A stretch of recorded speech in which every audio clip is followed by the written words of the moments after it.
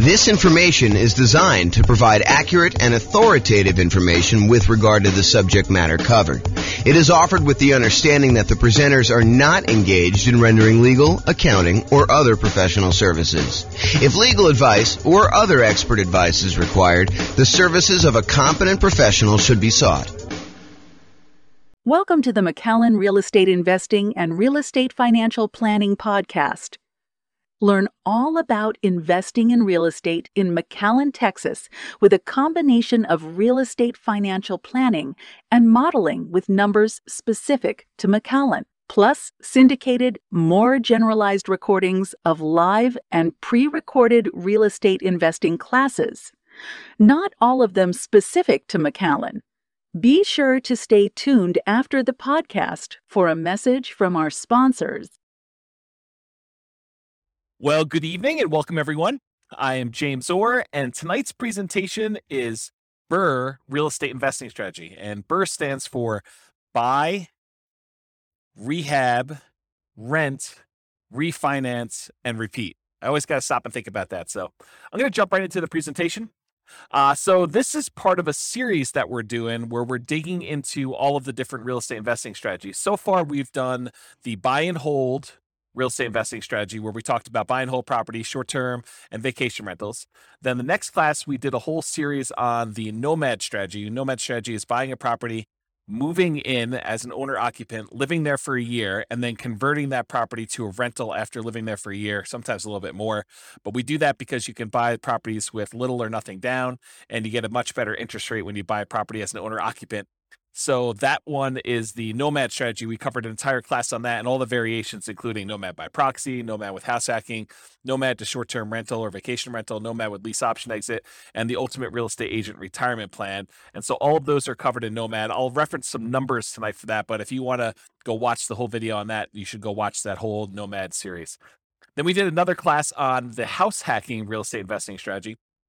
House hacking is where when you're living in a property, you're getting income from the property you're living in. The most common example is buying a duplex or a triplex or a fourplex, where you live in one of the units and then you rent out the other sides to be able to do that, or up and down, depending on how it's structured. And so house hacking is all about different ways to make money on a property that you are currently living in. And those what I would consider to be our primary strategies on this whole series that we're doing.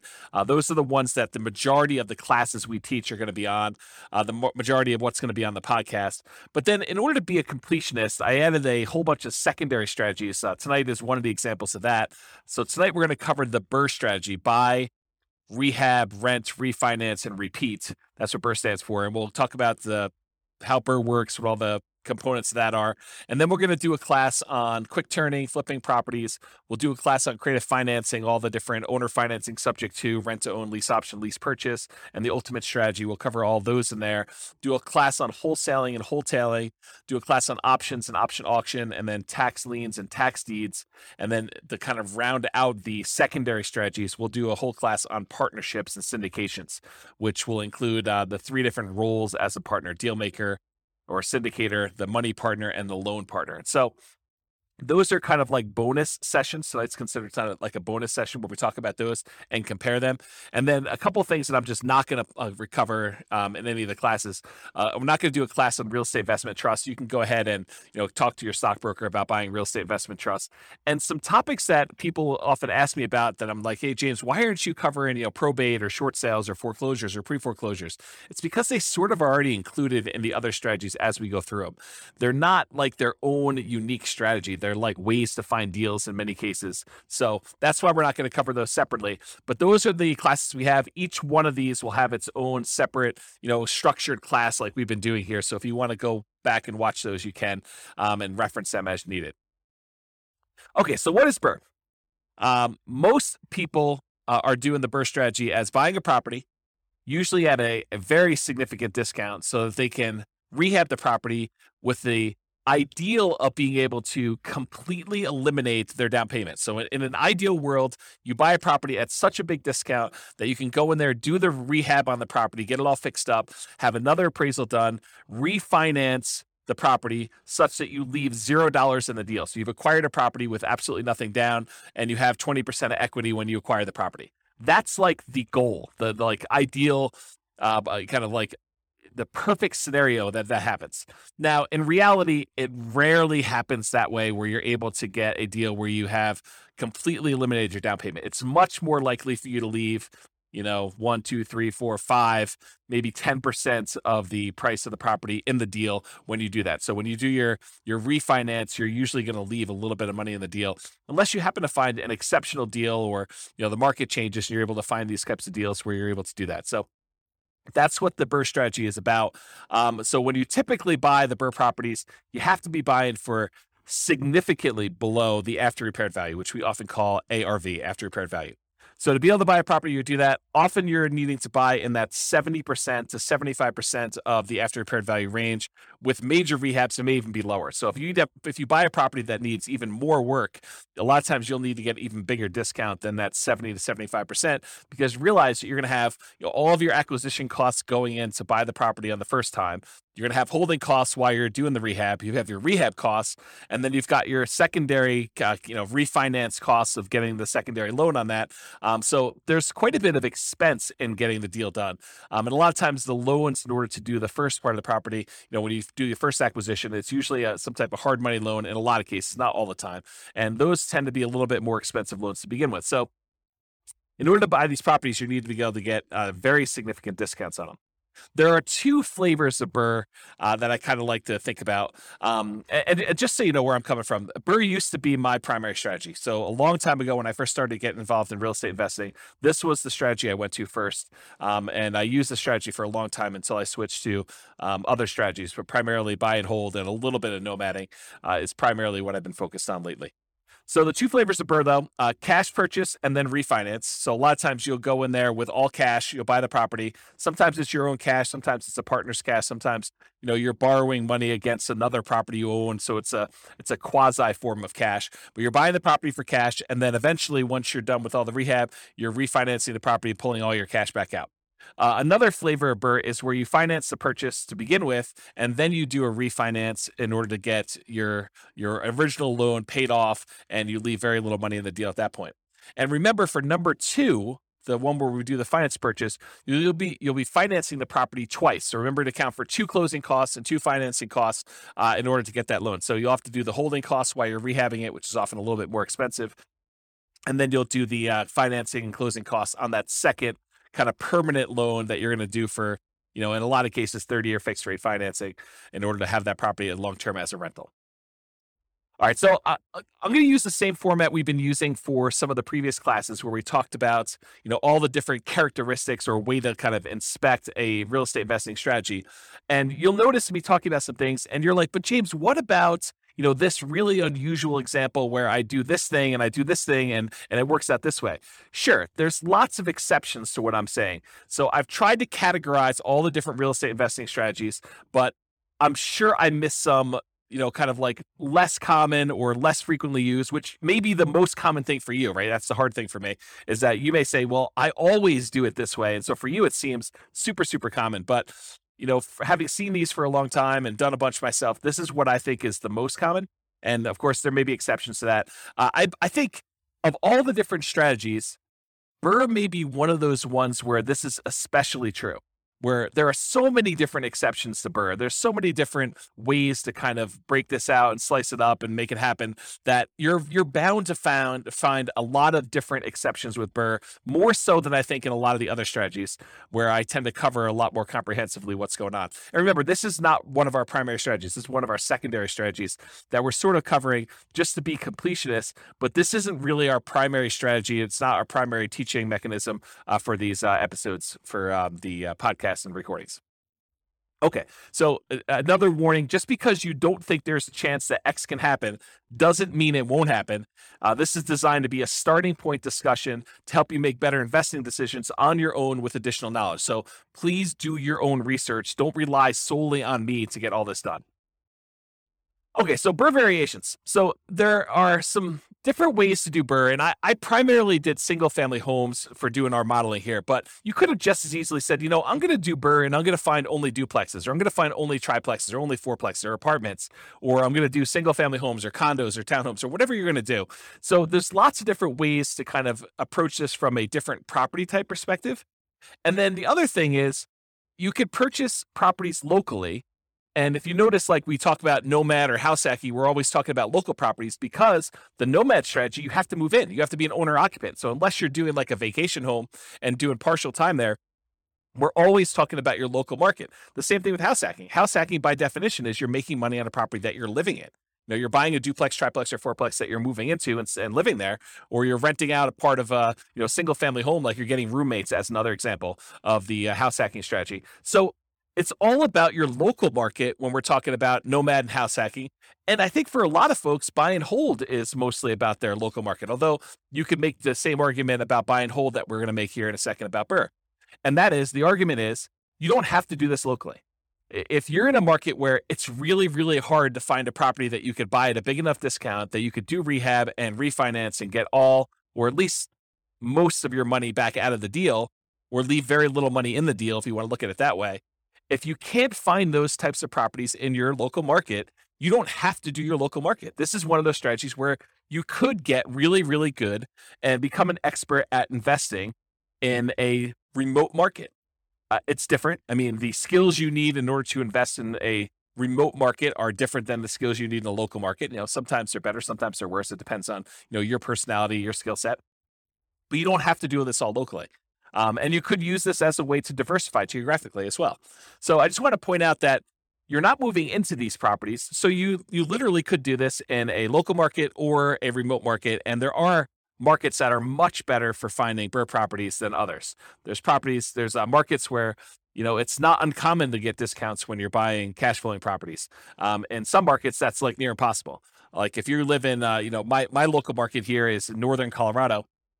And in northern Colorado, at least with the last few years, it's been incredibly hard to find a property that you could buy without getting, bid up above asking price, let alone get a discount on it. So really, really hard to do BRRRR in northern Colorado. Can it happen? Sure. You're probably not doing it where you leave nothing in the deal, but there's exceptions to everything I say. So as I say that, there's probably someone listening to this being like, well, I just did one. So yeah, there's exceptions to all those, but there's a lot better markets where you can go find properties where you could buy at a pretty big discount, rehab the property, and leave little or no money in the deal. So you don't have to do it locally.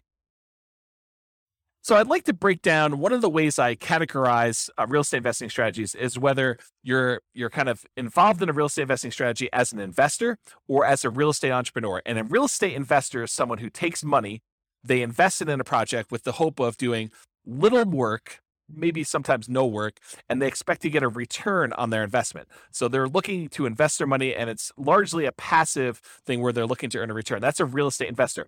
Real estate entrepreneur is often looking to put in maybe a little bit of money, but most of the time they're looking to invest their time and to start a business where they are doing activities in order to get a dollar per hour or money for the labor that they're doing. And BRRRR is on the spectrum, because it's not exactly black or white thing, right? Because even if you're doing buy and hold investing, you're putting money into the deal, but you're also having to put in some effort to acquire the property and get the property set up and get a property manager in place or do all the property management yourself. So even though there's there's a spectrum of these things where sometimes you're putting in a lot more work or a lot less work, BRRRR is one of those ones where you're putting in a lot more work. And in most cases, since you're trying to put little or no money in the deal, you're trading your labor, you're trading your time, your efforts, and trying to get that. So BRRRR is really more of a real estate entrepreneur activity than a real estate investing activity. So let's talk about money required.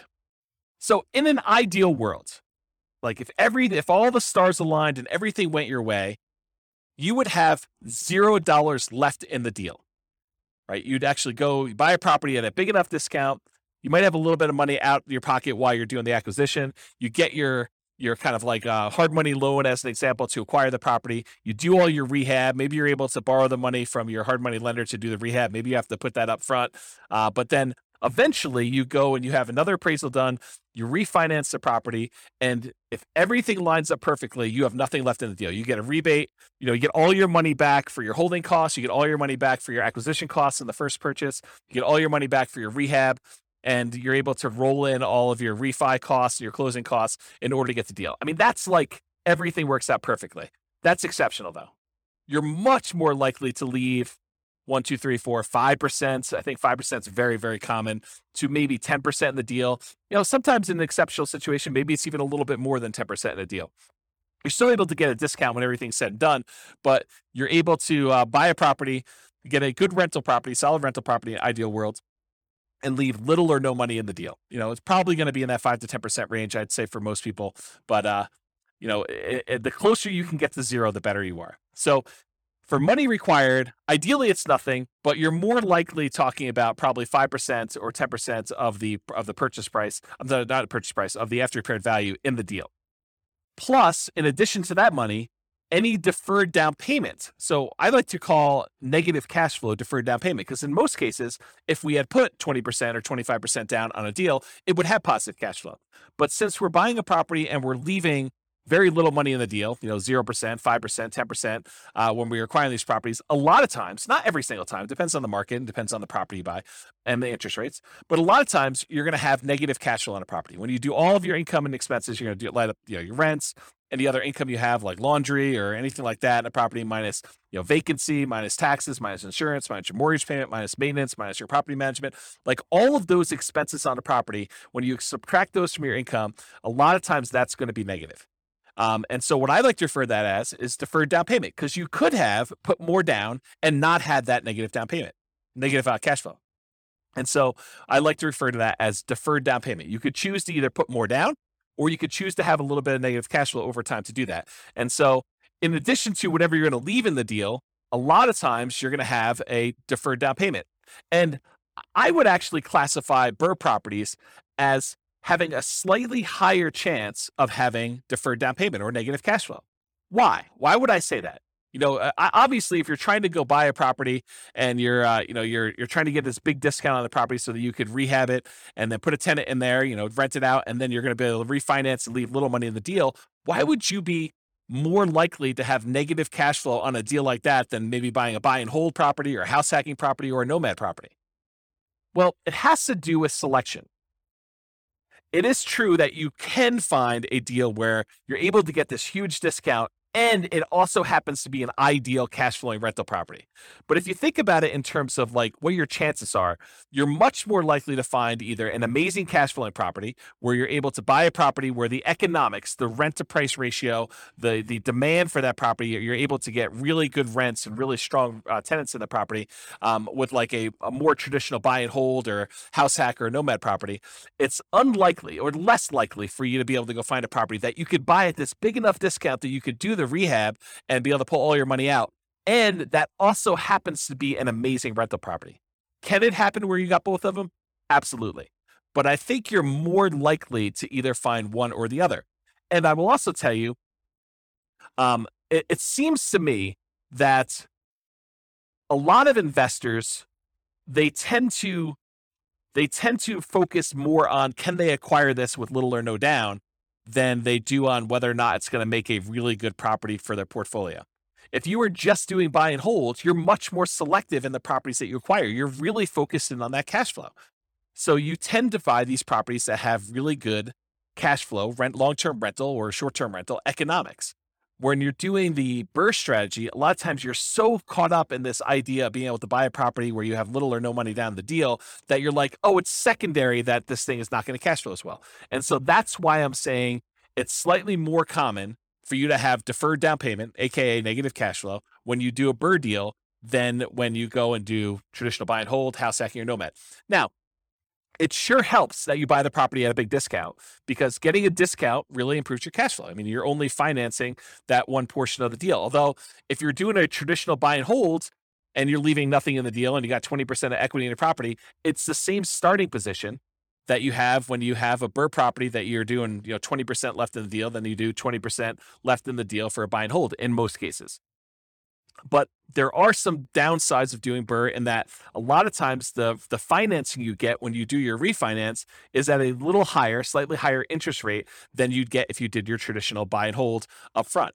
Not always. I think that there are some loan programs where you can get very, very close, or sometimes you can do just as good. But I think there are some advantages historically to buying buy and hold properties where you get 20% down, you're acquiring the property that way. Okay, let me make sure I covered all my notes here. So I talked about finding properties that you can get at a discount, and the ideal rents are less common. Buying at a discount means that it helps with cash flow. Interest rates on the refi loans can be higher.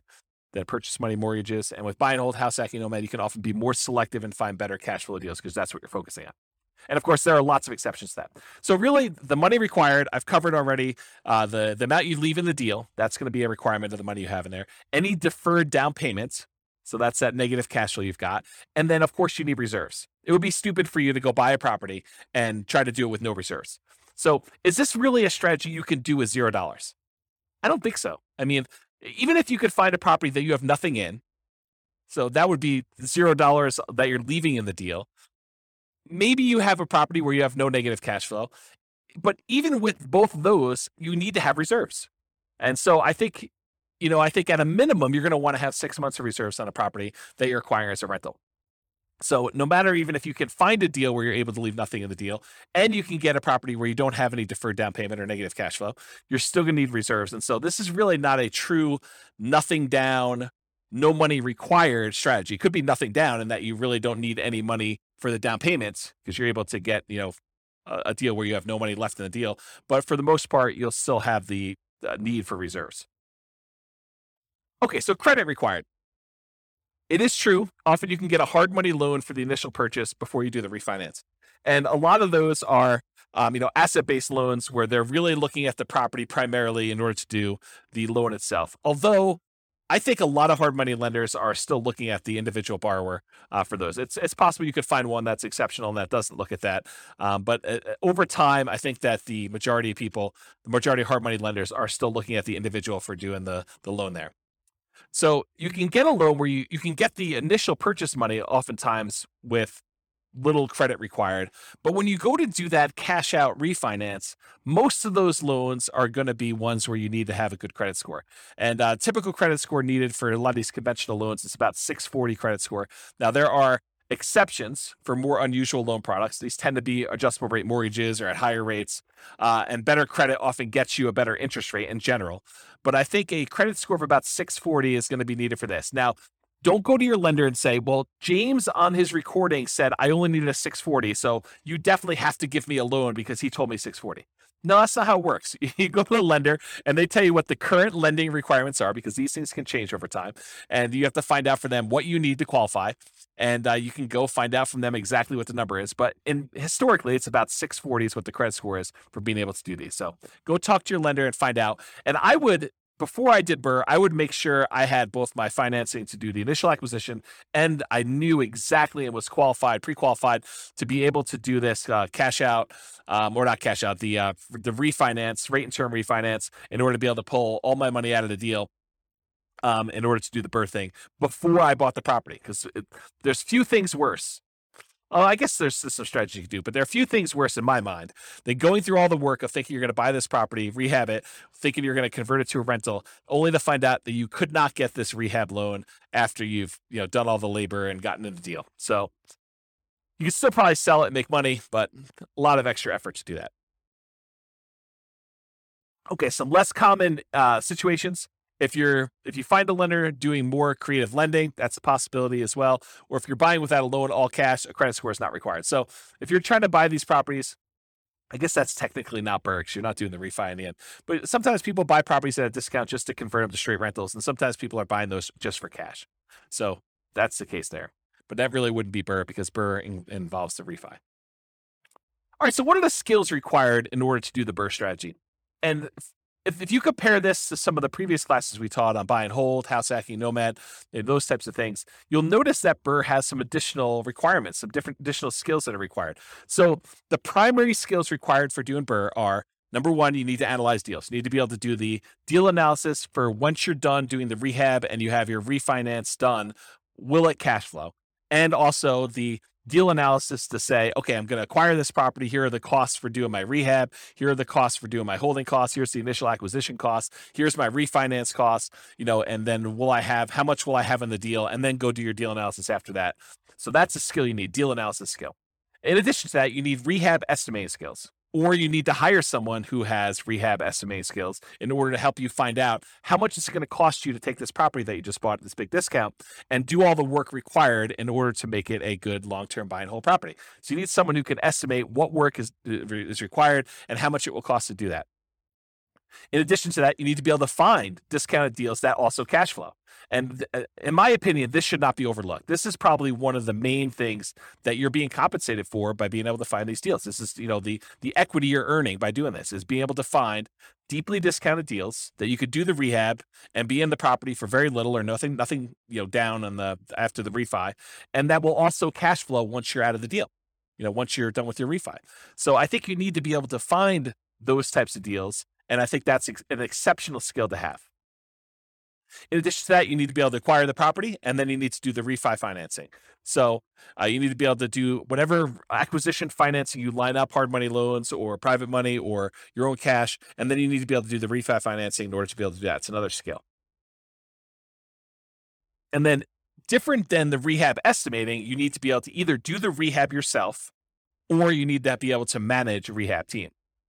So you need to be the person that swings the hammer and goes in there, does all the work, brings in the subs if you have those guys doing certain things, or you need to be the person that, manages a team of other people that are doing all that work for you. And then in addition to that, once you convert the property to a long-term rental, you need all the traditional skills of property management. And again, that's either you doing the property management yourself directly or you hiring a professional property manager, and then you need the skills of being able to manage the manager.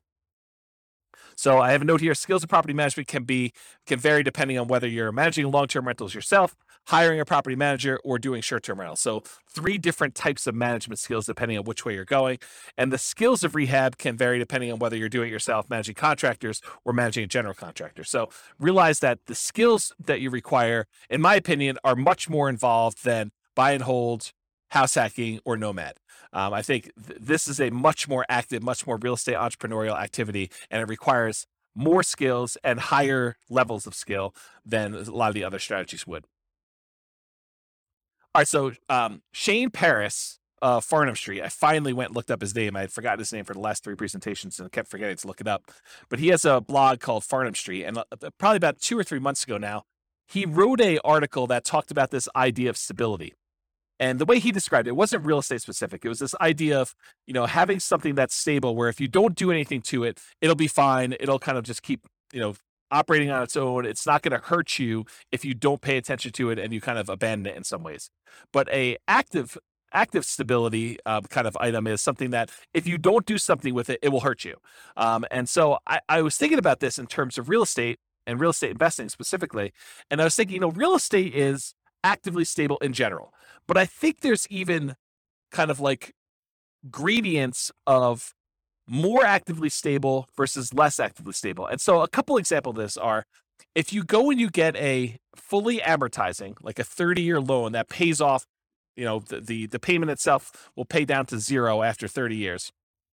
That's an amortizing loan. The loan actually will pay itself off over that lifespan of 30 years versus a interest only or a balloon loan that you pay on it for 5 years, 10 years, 15 years, 20 years. And at the end of that period of time, there is a lump sum that is due at the end of it. Well, an amortizing loan is more stable. It's still actively stable, so you have to be actively involved, but it's more stable than a balloon type mortgage on there. Or doing buy and hold is less actively stable than a flipping properties or lease option or the BRRRR strategy. And so BRRRR, in my opinion, is very actively stable. It is one of those things where you have to be actively managing, especially in the beginning. Once you convert it to a long-term rental, it becomes less active. But at the very beginning, you're very active in this thing. You're actively acquiring the property, you're actively rehabbing the property, you're actively putting a tenant in there, and you're actively refinancing the property to try to pull out as much money as you can. So it is a very active strategy to be doing that you just need to pay attention to. All right, let's talk about scalability. So the biggest challenge, in my opinion, with the BRRRR strategy, and it's probably other challenges too, like being able to qualify for loans, but the biggest challenge, in my opinion, is probably finding deals. It's often limited by deal flow. And I suspect there are markets where you could find a lot more BRRRR properties than other ones. But in general, I think the challenge with BRRRR is being in a market or finding deal flow where you could buy at a big enough discount to be able to leave nothing, ideally, or very, very little in the deal, and then convert that to a property that you would like to have in your portfolio as a rental. And I think that's the part that a lot of folks overlook. But So as far as scalability, how can you scale this thing? Can you acquire as many properties as you want to acquire in order to hit whatever your financial goals are? And with BRRRR, I think that you're limited by deal flow, finding enough quality deals. So from that perspective, it's harder to scale. It's going to mean slower acquisition speed because you got to find deals that are good enough quality to be able to acquire them at a big enough discount and also have them be good long-term rentals. However, on the other hand, to kind of argue the other side of this, it requires significantly less down payment than traditional buy and hold properties to acquire. When you do traditional buy and hold, you're able to get a property for 20% down or 25% down. In some rare cases, if you want to get PMI and the owner occupant properties, 15% down. But when you're doing the BRRRR strategy, you could leave 5% in the deal. And that's still better than leaving, 15% or 20% or 25%. So from that perspective, it's easier to scale. It requires less capital upfront to do that. More labor, because you got to do all the rehab and refinance and, getting all the tenants and getting the property set up. So, from a scalability perspective, I don't think this is as easy to scale as you might think. If your limitation is down payments, then I think this definitely helps you along that path. You still got to be able to qualify for the loans. You got to qualify for the refi loans. And if they're not cash flowing good enough, then you need to have the debt to income ratio in order to be able to qualify for the refis, in order to be able to acquire the properties and do the refi outs. So that's what I think about scalability with the BRRRR strategy. All right, let's talk about risk exposure. In my opinion, the BRRRR strategy has a high risk rating. And I think some of the other strategies we talked about, the buy and hold, the nomad and the house hacking, we kind of rated these a little bit lower in risk. And the reason why is I think you have extra risks when you're doing the BRRRR strategy that you don't have with buy and hold or house hacking or nomad. So you have a double risk exposure, in my opinion. You have the risks during rehab and the risks of long-term rentals. So what risks do you have? So the risks include amplified returns, and these can be both positive or negative. But whenever you have a small down payment, it amplifies the returns. So if you have a little amount of money invested and you make a return on it, a positive return on it, the returns look larger because the amount of money you made is on a small amount. But it goes the other way too. If you have a loss, if you have negative cash flow or the property value goes down or you have something happens to the property, you have a negative return on that, that also gets amplified because you had a small amount of money in the deal. So you can get amplified returns with the BRRRR strategy, just like you can with the nomad strategy, or in some cases house hacking if you're putting little down when you're buying these owner occupant properties. So that's the same risk we'd see there, but you see it with BRRRR because a lot of times you have nothing in the deal or very little in the deal. In addition to that, I believe you have an increased likelihood of negative cash flow, those deferred down payments we talked about when I talked about money required.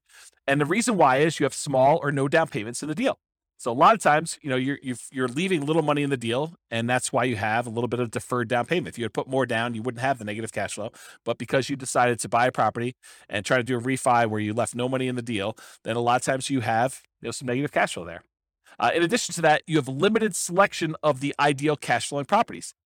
Really, one of the characteristics of trying to do BRRRR is finding those properties you can get at a big enough discount where you're able to leave little or no money in the deal. So a lot of times those don't cash flow nearly as well. And so you have a limited selection of these ideal cash flowing properties because they also need to meet the criteria of needing rehab and being able to buy them at a big enough discount where it makes sense to do those.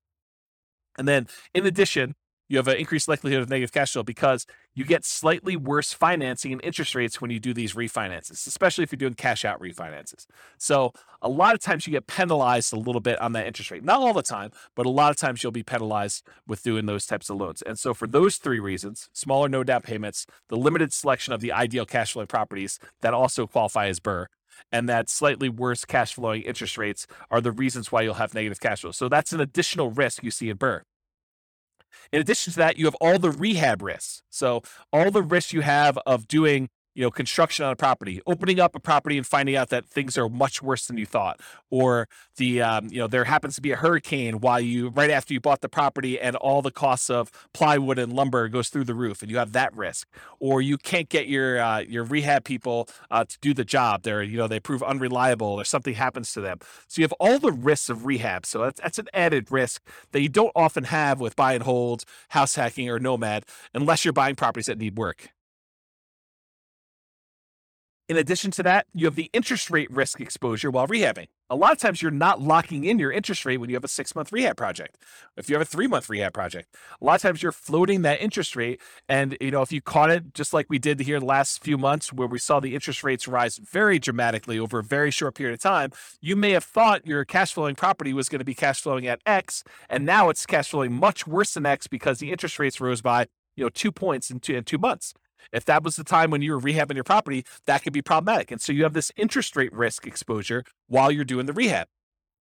And then you have the risks that we normally see with house hacking and buy and hold and nomading, a price decline during ownership. While you've converted it to a rental, prices can go down. I mean, honestly, it could go down while you're doing the rehab too, but I really thought of it during the time when you're buying, when you're holding the property as a rental. You could see a decline in home values during that time, or rents could decline during your ownership period. Those same risks appear in the buy and hold and house hacking and nomad as well, but they're not exclusive to the BRRRR strategy.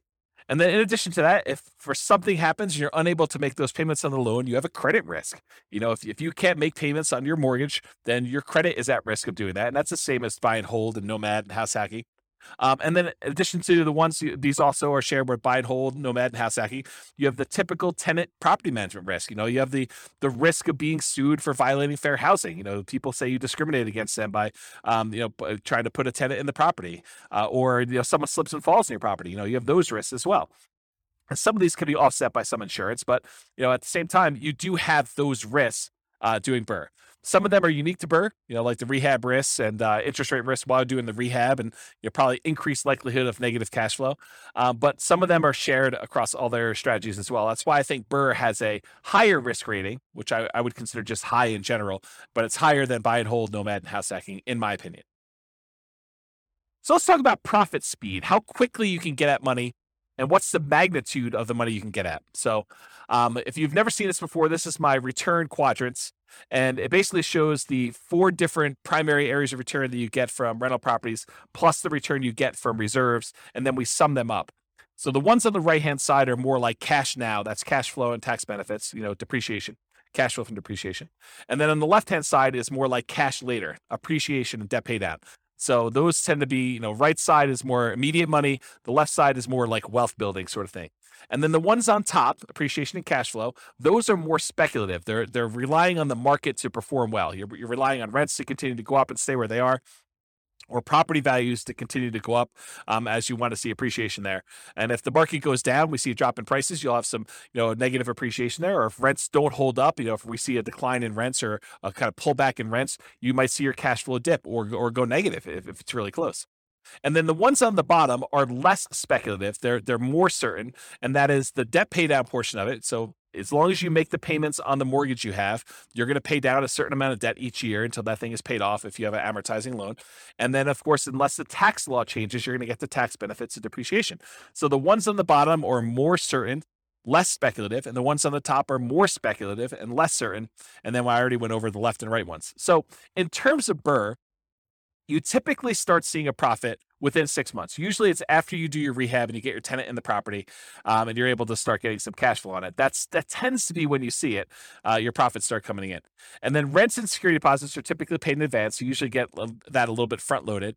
And then cash flow is usually a percentage return on the amount you had invested. So if you think about, leaving nothing in the deal, then of course you'd have, in theory at least, an unlimited, an infinite return on your investments. You have $0 left in the deal, although you're always going to have reserves. So it's never really going to be zero unless you happen to get, property that you could pull your reserves out with a cash out refinance. Then I guess technically it could be unlimited in that way, infinite returns. But usually it's considered to be a percentage of the amount you had left in the deal, cash on cash return, or if you're buying it or all cash, it's cap rate in that case.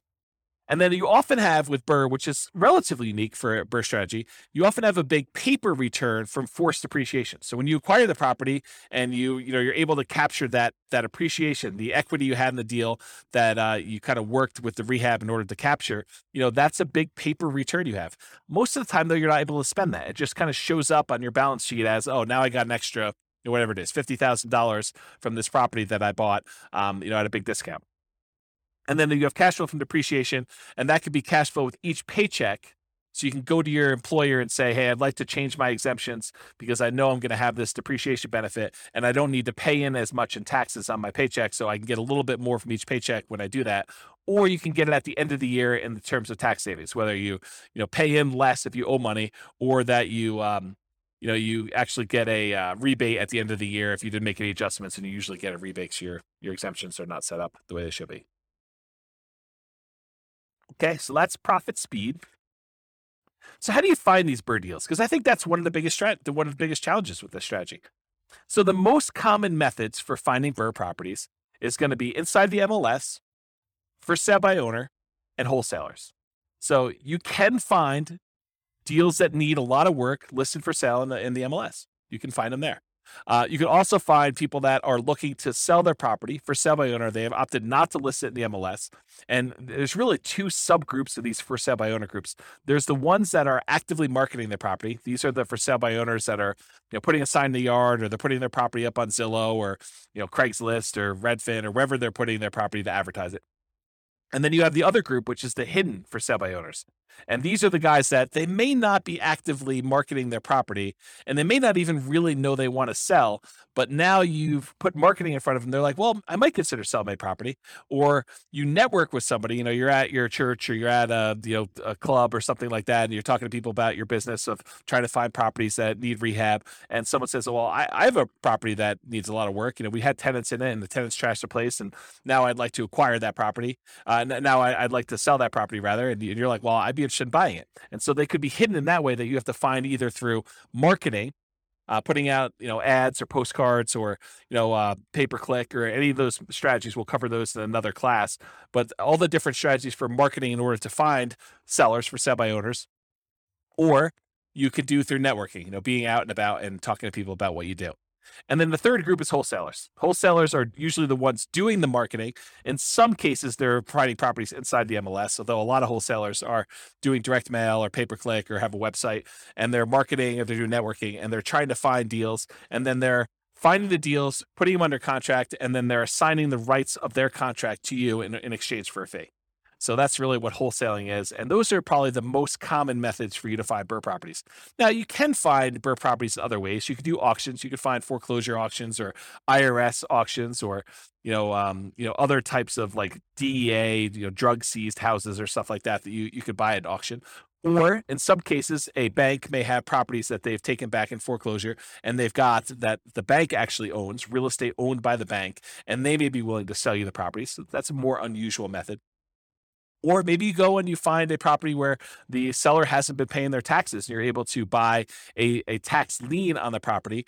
And after waiting a while, the seller opts, or the owner of the property opts not to pay their taxes, and you're able to foreclose on the property with your tax lien, and you're able to acquire property that way. So another more unusual strategy, I'd say highly unusual to do a strategy that way in most cases, but those are other ways for you to find the BRRRR type deals. All right, so searching for BRRRR deals, you need to find two things. And I've said this before many times today, but basically you're looking for deeply discounted property that you could buy, fix up, and then pull out as much money as you can, and great cash flowing property after it's rehab.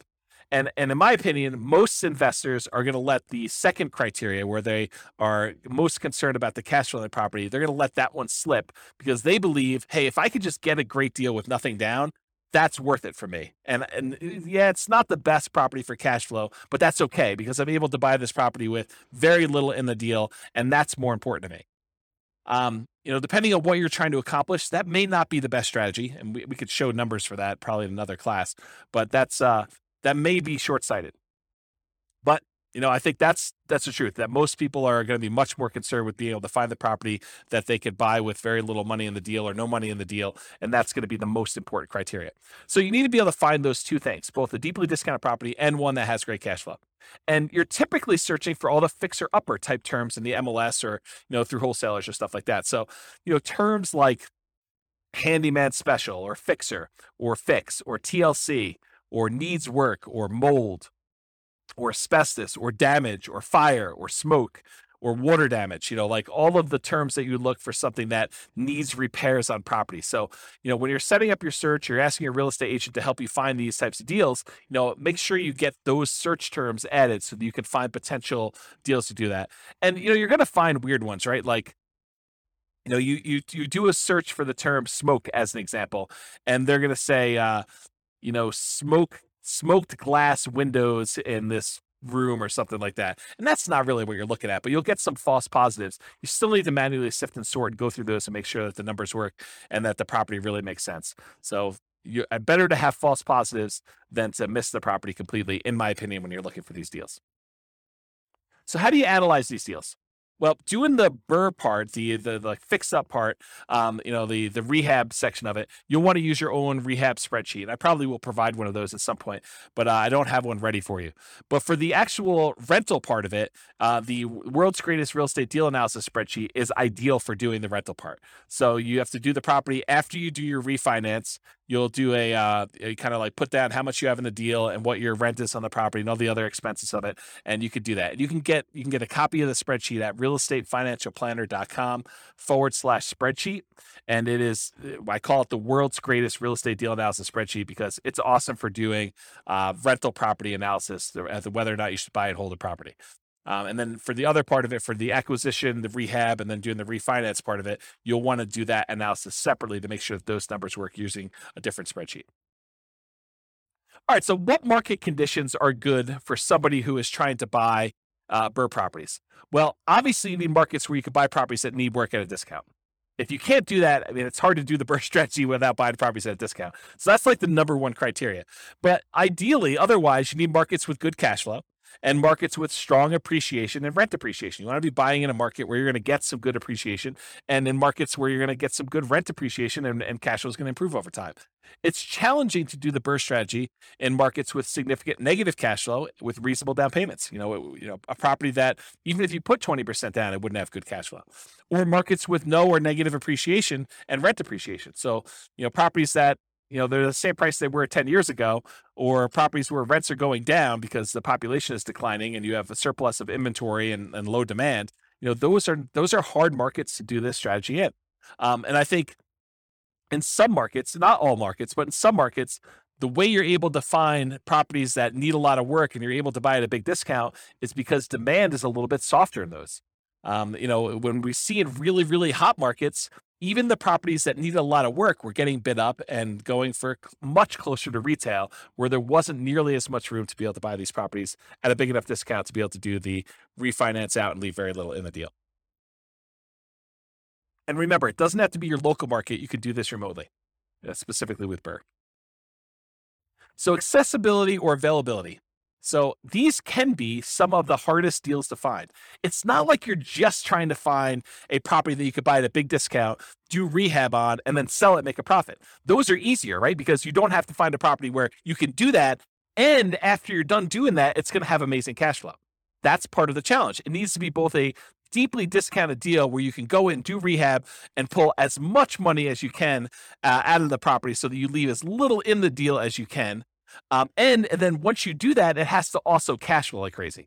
So these can be some of the hardest deals to find, in my opinion.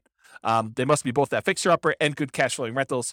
And some markets are much easier than others. So you can invest in remote markets to find these deals. So as far as being able to have accessibility and availability, this is a hard one. It's not like nomading where, a lot of properties would look at nomading and now we're being selected based on a whole different level of criteria. These are like, there's not that many that come along, and so this could be your limiting factor. So can you use your retirement account to do BRRRR strategies? Yeah, you could use your retirement account to invest in BRRRR strategies with a self-directed retirement account because you're not moving into the property. You're not living in the property. You will be limited in the amount of rehab that you could do directly if you're using your own retirement account, because I don't think you're supposed to be doing the labor on your properties that you're doing that. There may be some exceptions with some types of self-directed retirement accounts, but in general, you're not supposed to be doing the labor yourself. So you could be limited in what you could do with that. And it may also change the financing you use. A lot of these self-directed retirement accounts, self-directed 401k, self-directed IRA accounts, they require a much larger down payment or loan to value when you do your refi on the loan. And so you may not be thinking about, 80% loan to value. You may be thinking more like 65% loan to value, which makes it much, much harder for you to be able to acquire properties at those ratios and leave very little in the deal. So now we're going to talk about the quantitative analysis. Up to this point, we've talked primarily about the qualitative analysis, like the qualities of doing the BRRRR strategy, like, accessibility and scalability and risk and down payments required. Now we're going to really dive into numbers. And so I will start off. I hope, it is my sincere hope that I have not been discouraging to you about doing the BRRRR strategy, because it is a lot of effort and a lot of work to find deals that are amazing.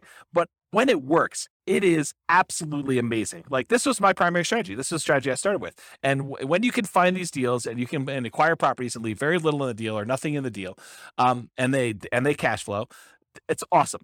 I mean, just absolutely amazing. So it's worth the effort if you're willing to put in the effort to try to find these. If I had to start over again and do this from the beginning, I'm not sure this would be my only strategy. I probably would do this, and I try to find as many of these as I could, unless I found a honeypot where I could get an unlimited number. I probably would be doing other strategies in parallel at the same time, trying to justify or trying to speed along the process by doing more than one strategy at the same time. But here you go. So for the quantitative analysis, when BRRRR works, it can be amazing. So how well does the BRRRR strategy perform toward achieving financial independence? And I'll just make a note here.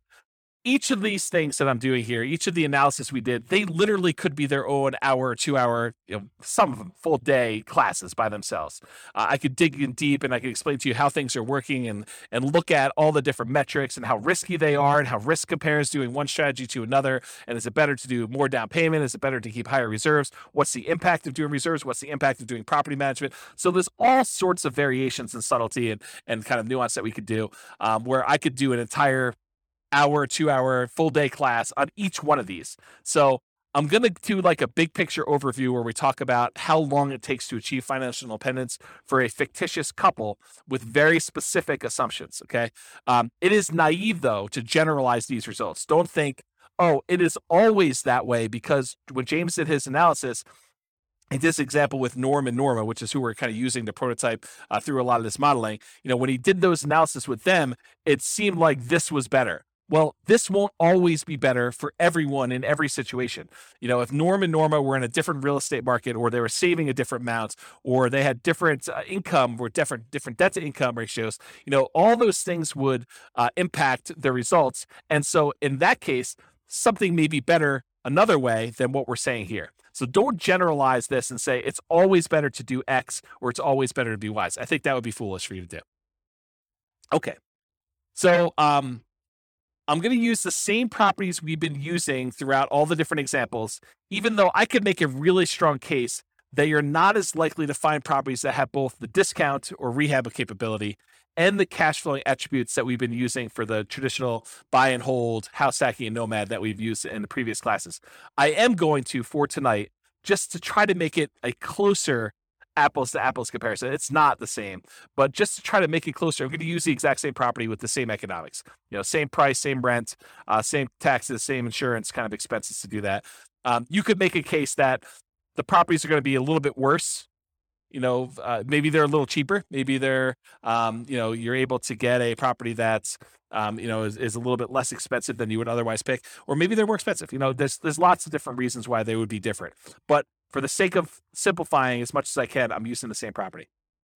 You would still be limited by your 45% debt to income ratio, any down payments that you're leaving in the property. So I'll show you some examples of those, and having reserves. So it's not like you can do an unlimited number of these, right? And part of it's going to be you trying to find, it's still limited by 45% debt to income, and you're still limited by whatever amount you're leaving in the deal, and you're still limited by having reserves. I think I use 6 months of reserves to be able to do these, because I think that's a prudent number to use.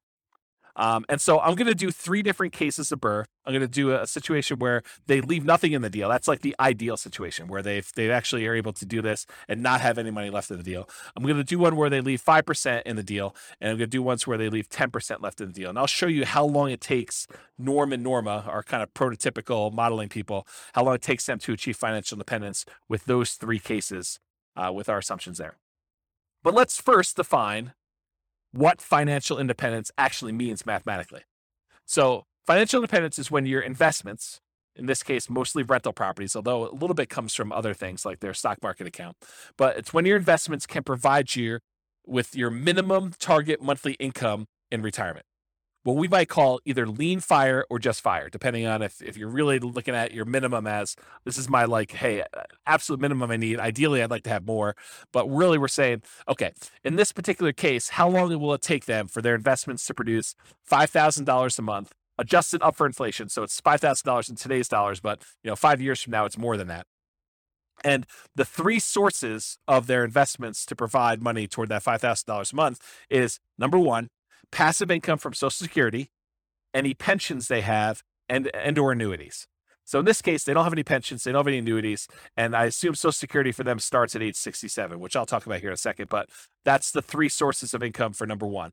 Number two, net cash flow from rentals. So this is primarily what they're going to be relying on. They're looking to have the cash flow after all their expenses on their properties. So all the rents and any extra income they've got coming from property, like laundry money or something like that, minus principal, interest, taxes, insurance, maintenance, vacancy, property management, if they had any. In this case, they're managing the properties themselves.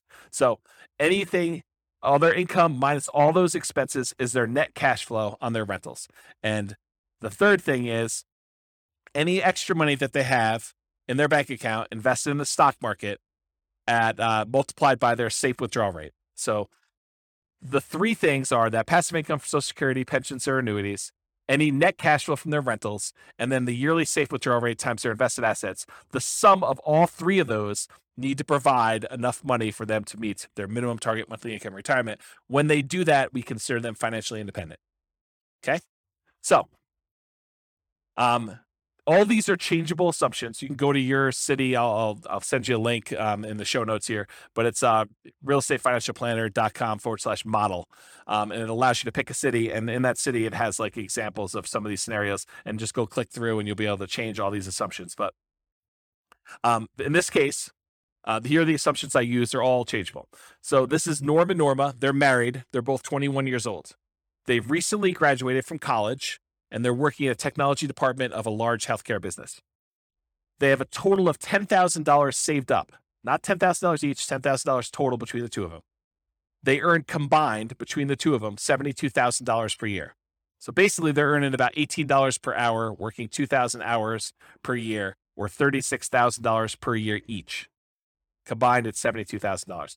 An important side note, BRRRR is like getting a second job, right? I mean, all the effort of going in and finding the property, doing the rehab or overseeing the rehab, getting the tenant, and then refinancing the property, it's really extra. It's like a job, right? It's like real estate entrepreneurship. So really, we should be comparing this to, these guys, if they're going to do buy and hold or house hacking or nomad or something like that, it really should be, it's be more fair to kind of compare it to them doing that, plus having an extra job where they have this extra income coming in. But we didn't do it that way. And so, the numbers are going to be great for BRRRR, because if you can do the BRRRR strategy, it looks awesome. And I'll show you that here in a second. But really, it's a slightly unfair comparison because they're doing a lot of labor. It's a very active type of investing strategy. And it really should be compared to them doing another job. But I didn't do it that way. They are saving about $1,000 per month before they buy any houses. And in the case of BRRRR, they're not buying any owner-occupant properties. They're continuing to rent while they do the BRRRR strategy to acquire rentals. They're obsessed about achieving financial independence so that they can retire early. They want to do FIRE. They want to find their best path to financial independence together. And best doesn't always mean fastest. Sometimes it's fast, but less risk. So we'll talk about that in another class. We won't have time to talk about it tonight. They're both going to take Social Security at age 67. So at age 67, Social Security does kick in. And Social Security is estimated based on them working until age 67, which if they achieve financial independence, they technically stop working in my modeling. So the modeling is a little bit less conservative in that way. But honestly, if they achieve financial independence before they're 67, it really doesn't matter that Social Security kicked in. It just kind of boosts them. But they already achieved financial independence if they did that. And if they hadn't by then it really is legit that they worked till 67 anyway. So it's good in that way. Although you could claim that my modeling is the tiniest bit sloppy, and that I just assume that the amount they're getting from Social Security is based on them working till 67, when if they stop working earlier, it's technically not. Okay, I'm also going to be using the interest rates that I had in the handout for loan type mortgage insurance comparisons. I'll put a link to that in the show notes as well. But this shows you all the different interest rates that I'm using in all these different classes for owner occupant loans and also investment loans. And I did not penalize BRRRR for doing these refi loans, even though I think sometimes you will see a small premium for doing these refis out. And so I'm going to use the 6.625 number for doing the BRRRR strategy. All right, some more changeable assumptions. So I modeled this for 60 years, 720 months. We assume their tax rate, their effective income tax rate for calculating the cash flow from depreciation is 17.85%. We assume it's a 3% inflation rate. That's the long-term average. The Fed's target rate is 2%. I happen to be recording this at a time of really high inflation, and so the numbers seem really, really low. But over a very long period of time, that's a good number to use, 3%. We're using that 6.625% mortgage interest rate. It's 20% equity rate and term refi. So we're using the number as if they're doing a rate and term refi with 20% equity. I'm using a best case with no penalty to the rate. For their safe withdrawal rate, we assume that they have a 4% yearly safe withdrawal rate. If you want to go read up on the Trinity study or 4% safe withdrawal rate, you can go read about that online. And then we assume that they need $5,000 in target monthly income retirement in today's dollars to do that. Ideally, their ideal number is $10,000 a month, although we're not using that in tonight's presentation at all. Okay. All right, so let's talk a little bit about the property. So the property assumptions, and these are all changeable as well. It's a $375,000 property, and it goes up at a rate of 3% per year. So the property values are going up at the same rate as inflation. They're going to do either leaving nothing in the deal, having 20% equity, leaving 5% in the deal, having about 15% equity, leaving 10% in the deal, and then they're going to do that rate and term refinance. So those are the three options we're going to run, whether they are able to leave nothing in there, leave 5% in there, or leave 10% in there. The closing and the refinance costs are already included. I'm not adding any extra ones. So we're assuming that in order to do this, those numbers are already included in their rate and term refi. So that's another reason why you could say these numbers are 5%, 10%, because I've assumed that those include all the acquisition costs in the first one, all of the acquisition costs or the refinance costs, rather, on the second one, on second loan. Assuming no seller concessions, so they're buying at a big discount. They're not able to get the seller to contribute toward their closing costs. The interest rate, again, 6.625 for that 20% down. There's no PMI. They're doing a 30-year, 360-month mortgage. Rent on the property is $2,600 per month, and it increases at a rate of 3% per year. This is the same we used for selecting an optimal buy and hold property or house hacking or nomading. So I think in a lot of cases, the BRRRR strategy would be slightly handicapped. It would be slightly worse price to cash flow economics, as you would when you had a wide selection. You could pick anything you want, just concerned about maximizing cash flow. 3% of the monthly income is assumed vacancy rate, which some people would argue, hey, that's really low. Well, I'm assuming that they're starting 60 to 90 days early before the property is vacant to be able to get a tenant. So I'm assuming that they're really optimizing property management. If in your market you want to change that number because yours is a little higher, go ahead and do that. But really, when you think about it, the rent you get on a property helps determine what the vacancy rate is, right? If you drop rent, vacancy should go down. If you're trying to push rent, then vacancy should go up. It's kind of like a flexible number there that you have somewhat control over. 10% of the monthly income is assumed maintenance rate. So we're using 10% of that $2,600 a month to set aside each month for maintenance on the property. We're using 0.75% of the value of the property each year for property taxes. So at $375,000, that's about $2,800 per year in property taxes on the property. And that, as the property value goes up, the taxes on it go up as well. And then 0.4% of the value of the property each year is the assumed property insurance rate. And so that also goes up as the property value increases each year. And then this is a residential property, and 15% of the purchase price is considered the value of the land when doing our depreciation recapture, our depreciation calculation for cash flow from depreciation for the tax benefits. Okay? All right, so let's look at numbers. So first thing to start off, I'm going to give you some of the numbers from the previous classes we taught. Go dig into those if you want more details, but I'm going to run through those quickly because it helps to compare how long it takes you to achieve financial independence using these other strategies to the BRRRR strategy to decide which one's going to be the best, okay?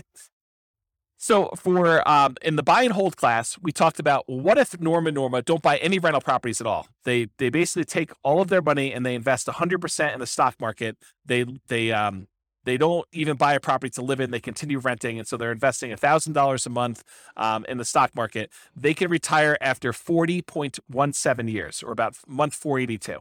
So if they invest for 40 years, they'd be, at 61 years old at the time, and they'd be able to be financially independent by investing in the stock market. We assume the stock market's earning about 8% per year. Okay.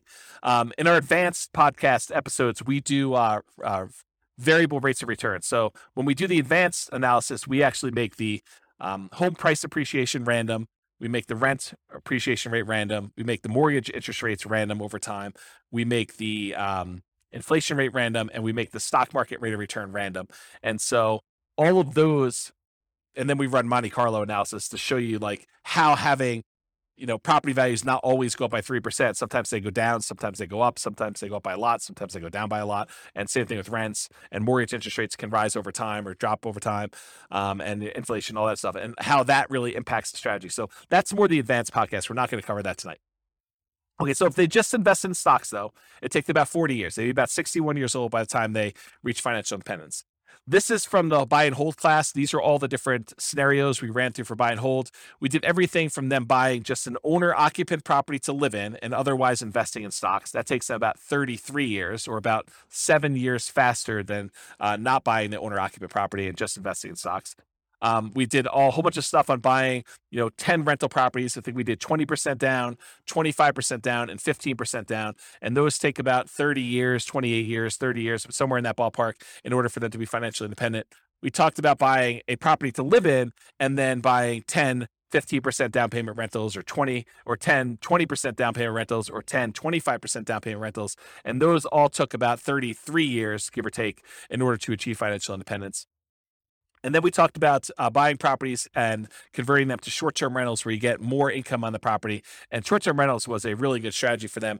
They were able to be financially independent in about 25 years, or about 24 years, or about 25 years, depending on how much they put down, 20%, 15%, or 25%. And then we did buying an owner-occupant property to live in and also buying short-term rentals. And that's take a little bit longer. So it's better for them to keep renting and just do the short-term rentals if they're really trying to optimize for financial independence. Okay, so those are all the different numbers for the buy and hold. These are the numbers summarized for the Nomad class. So go look at the Nomad class for watching this. But if they buy 10 Nomad properties, so basically they buy a property with 5% down, they move in, they live there for a year, or however long it takes them to save up their next 5% and be able to qualify for the loan. Then they buy their next property with 5% down. They convert the last one to a rental, and they live in the next one for a year, or however long it takes them to save up their down payment and be able to qualify for the loan from debt to income.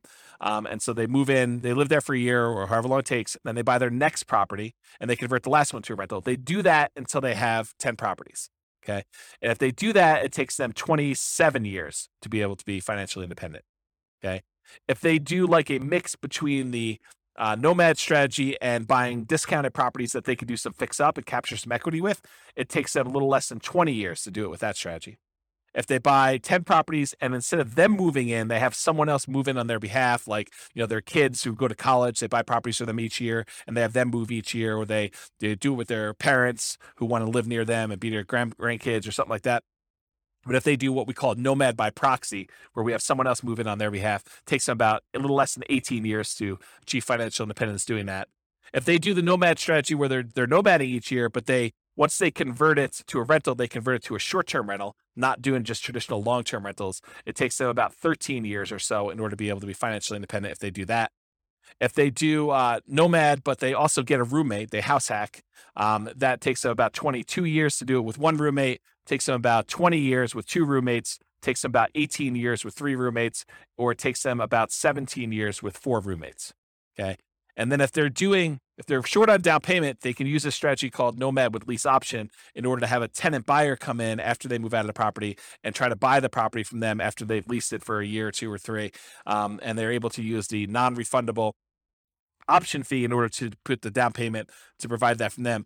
That takes about 32 years or so for them to be financially independent using that strategy.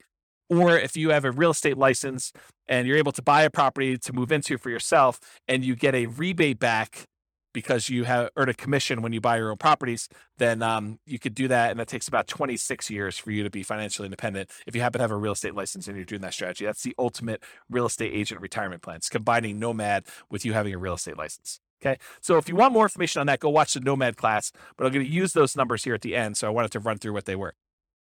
And then here's the house hacking numbers. We really have 5 different groups for house hacking. And basically, if I remember correctly, how did I do this? I did, if they're doing Nomad with house hacking, there's certain numbers there. And then if we did, and there's different roommates. So we have house hacking with 1 roommate, 2 roommates, 3 roommates, 4 roommates. And that's buying one property and doing it. It takes them 394 months, 373 months, 334 months, or 304 months to do that, depending on how many roommates they have. The lowest one is the one where they have 4 roommates.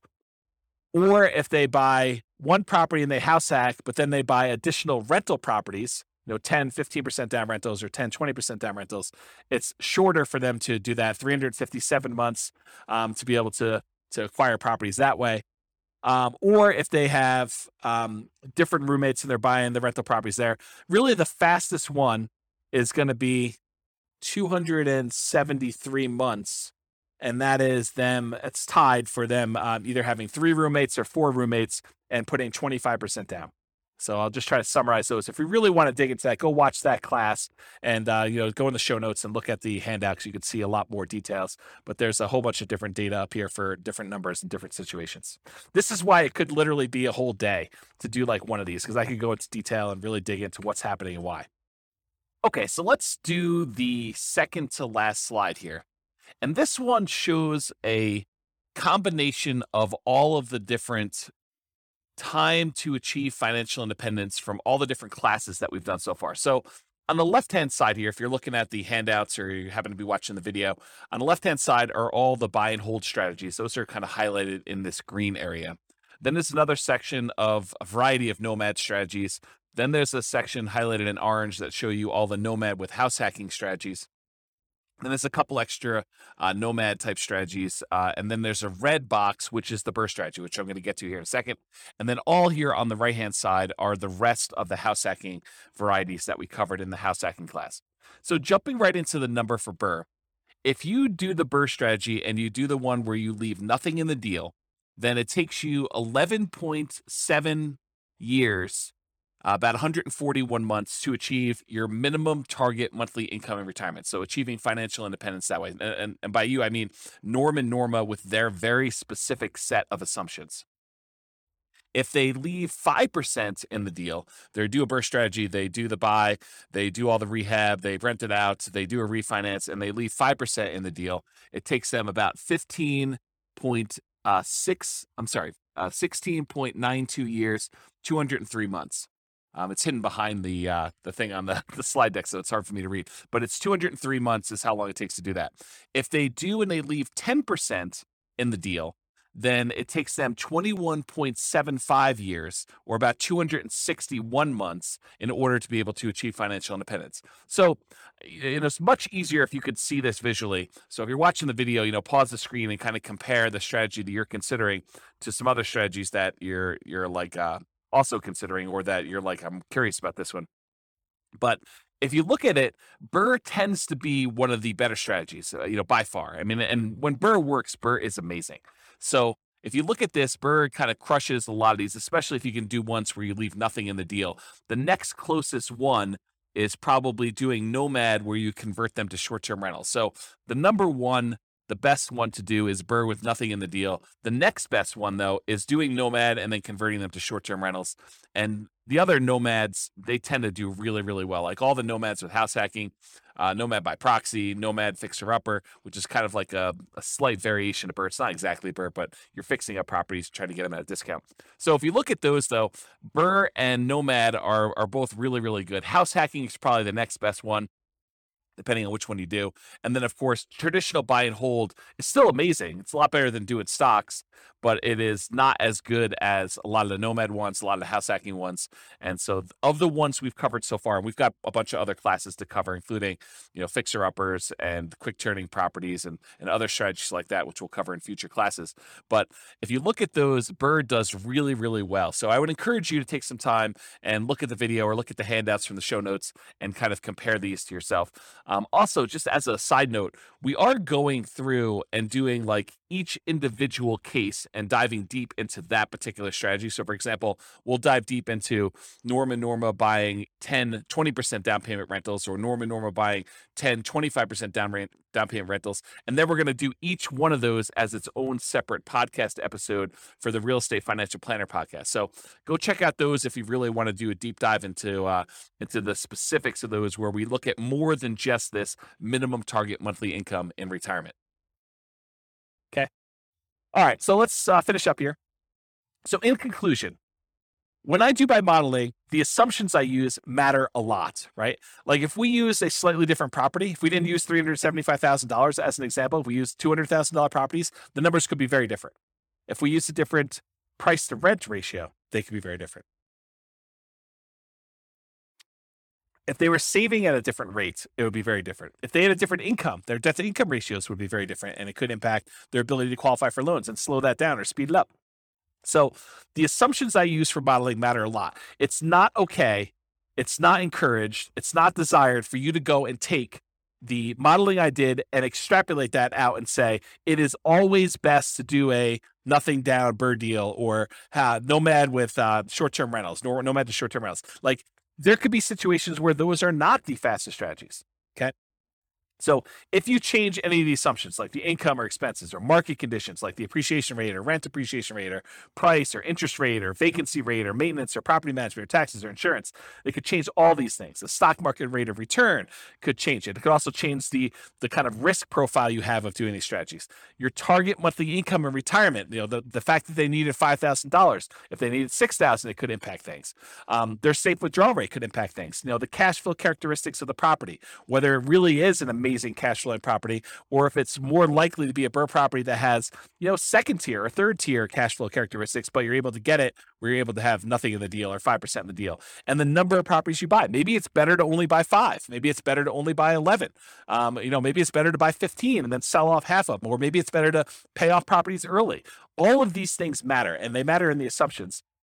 And I can't cover all of them in one class. That's really why we're doing a series of these classes over time.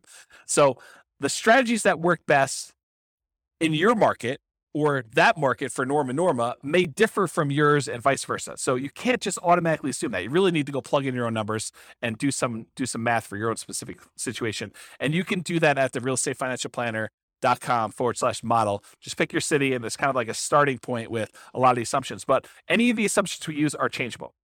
And so you can go ahead and change those to better match what you're trying to accomplish and what your numbers look more like. Okay? So that's it. This has been James Orr with the Real Estate Financial Planner. I hope you enjoyed class. The next class, I believe, is on quick turning properties and fix and flips. And we'll continue on with the series of different modeling. And hopefully we'll get through those, and then we'll be able to move on to some more meaty topics about how to implement some of these strategies, rather than more of this kind of like big picture strategy sort of like kind of class. So hope you have a great night. Thanks so much. Bye-bye for now. With home prices up, mortgage interest rates up, and rents up, but not quite enough to counteract the higher prices and interest rates, cash flow on rental properties in McAllen is harder than ever. Book a call with the Real Estate Financial Planner to apply our proprietary 88 strategies to improve cash flow on your rentals. See the show notes for a link to schedule your call and improve your cash flow today. If you're a real estate agent, lender, or professional in McAllen that wants to help our real estate investor listeners, consider reaching out to learn about collaboration opportunities with this podcast. We'd love to add more value to our listeners by having you assist our investors buy, sell, and finance their real estate investments. See the show notes to schedule a call to discuss collaboration opportunities.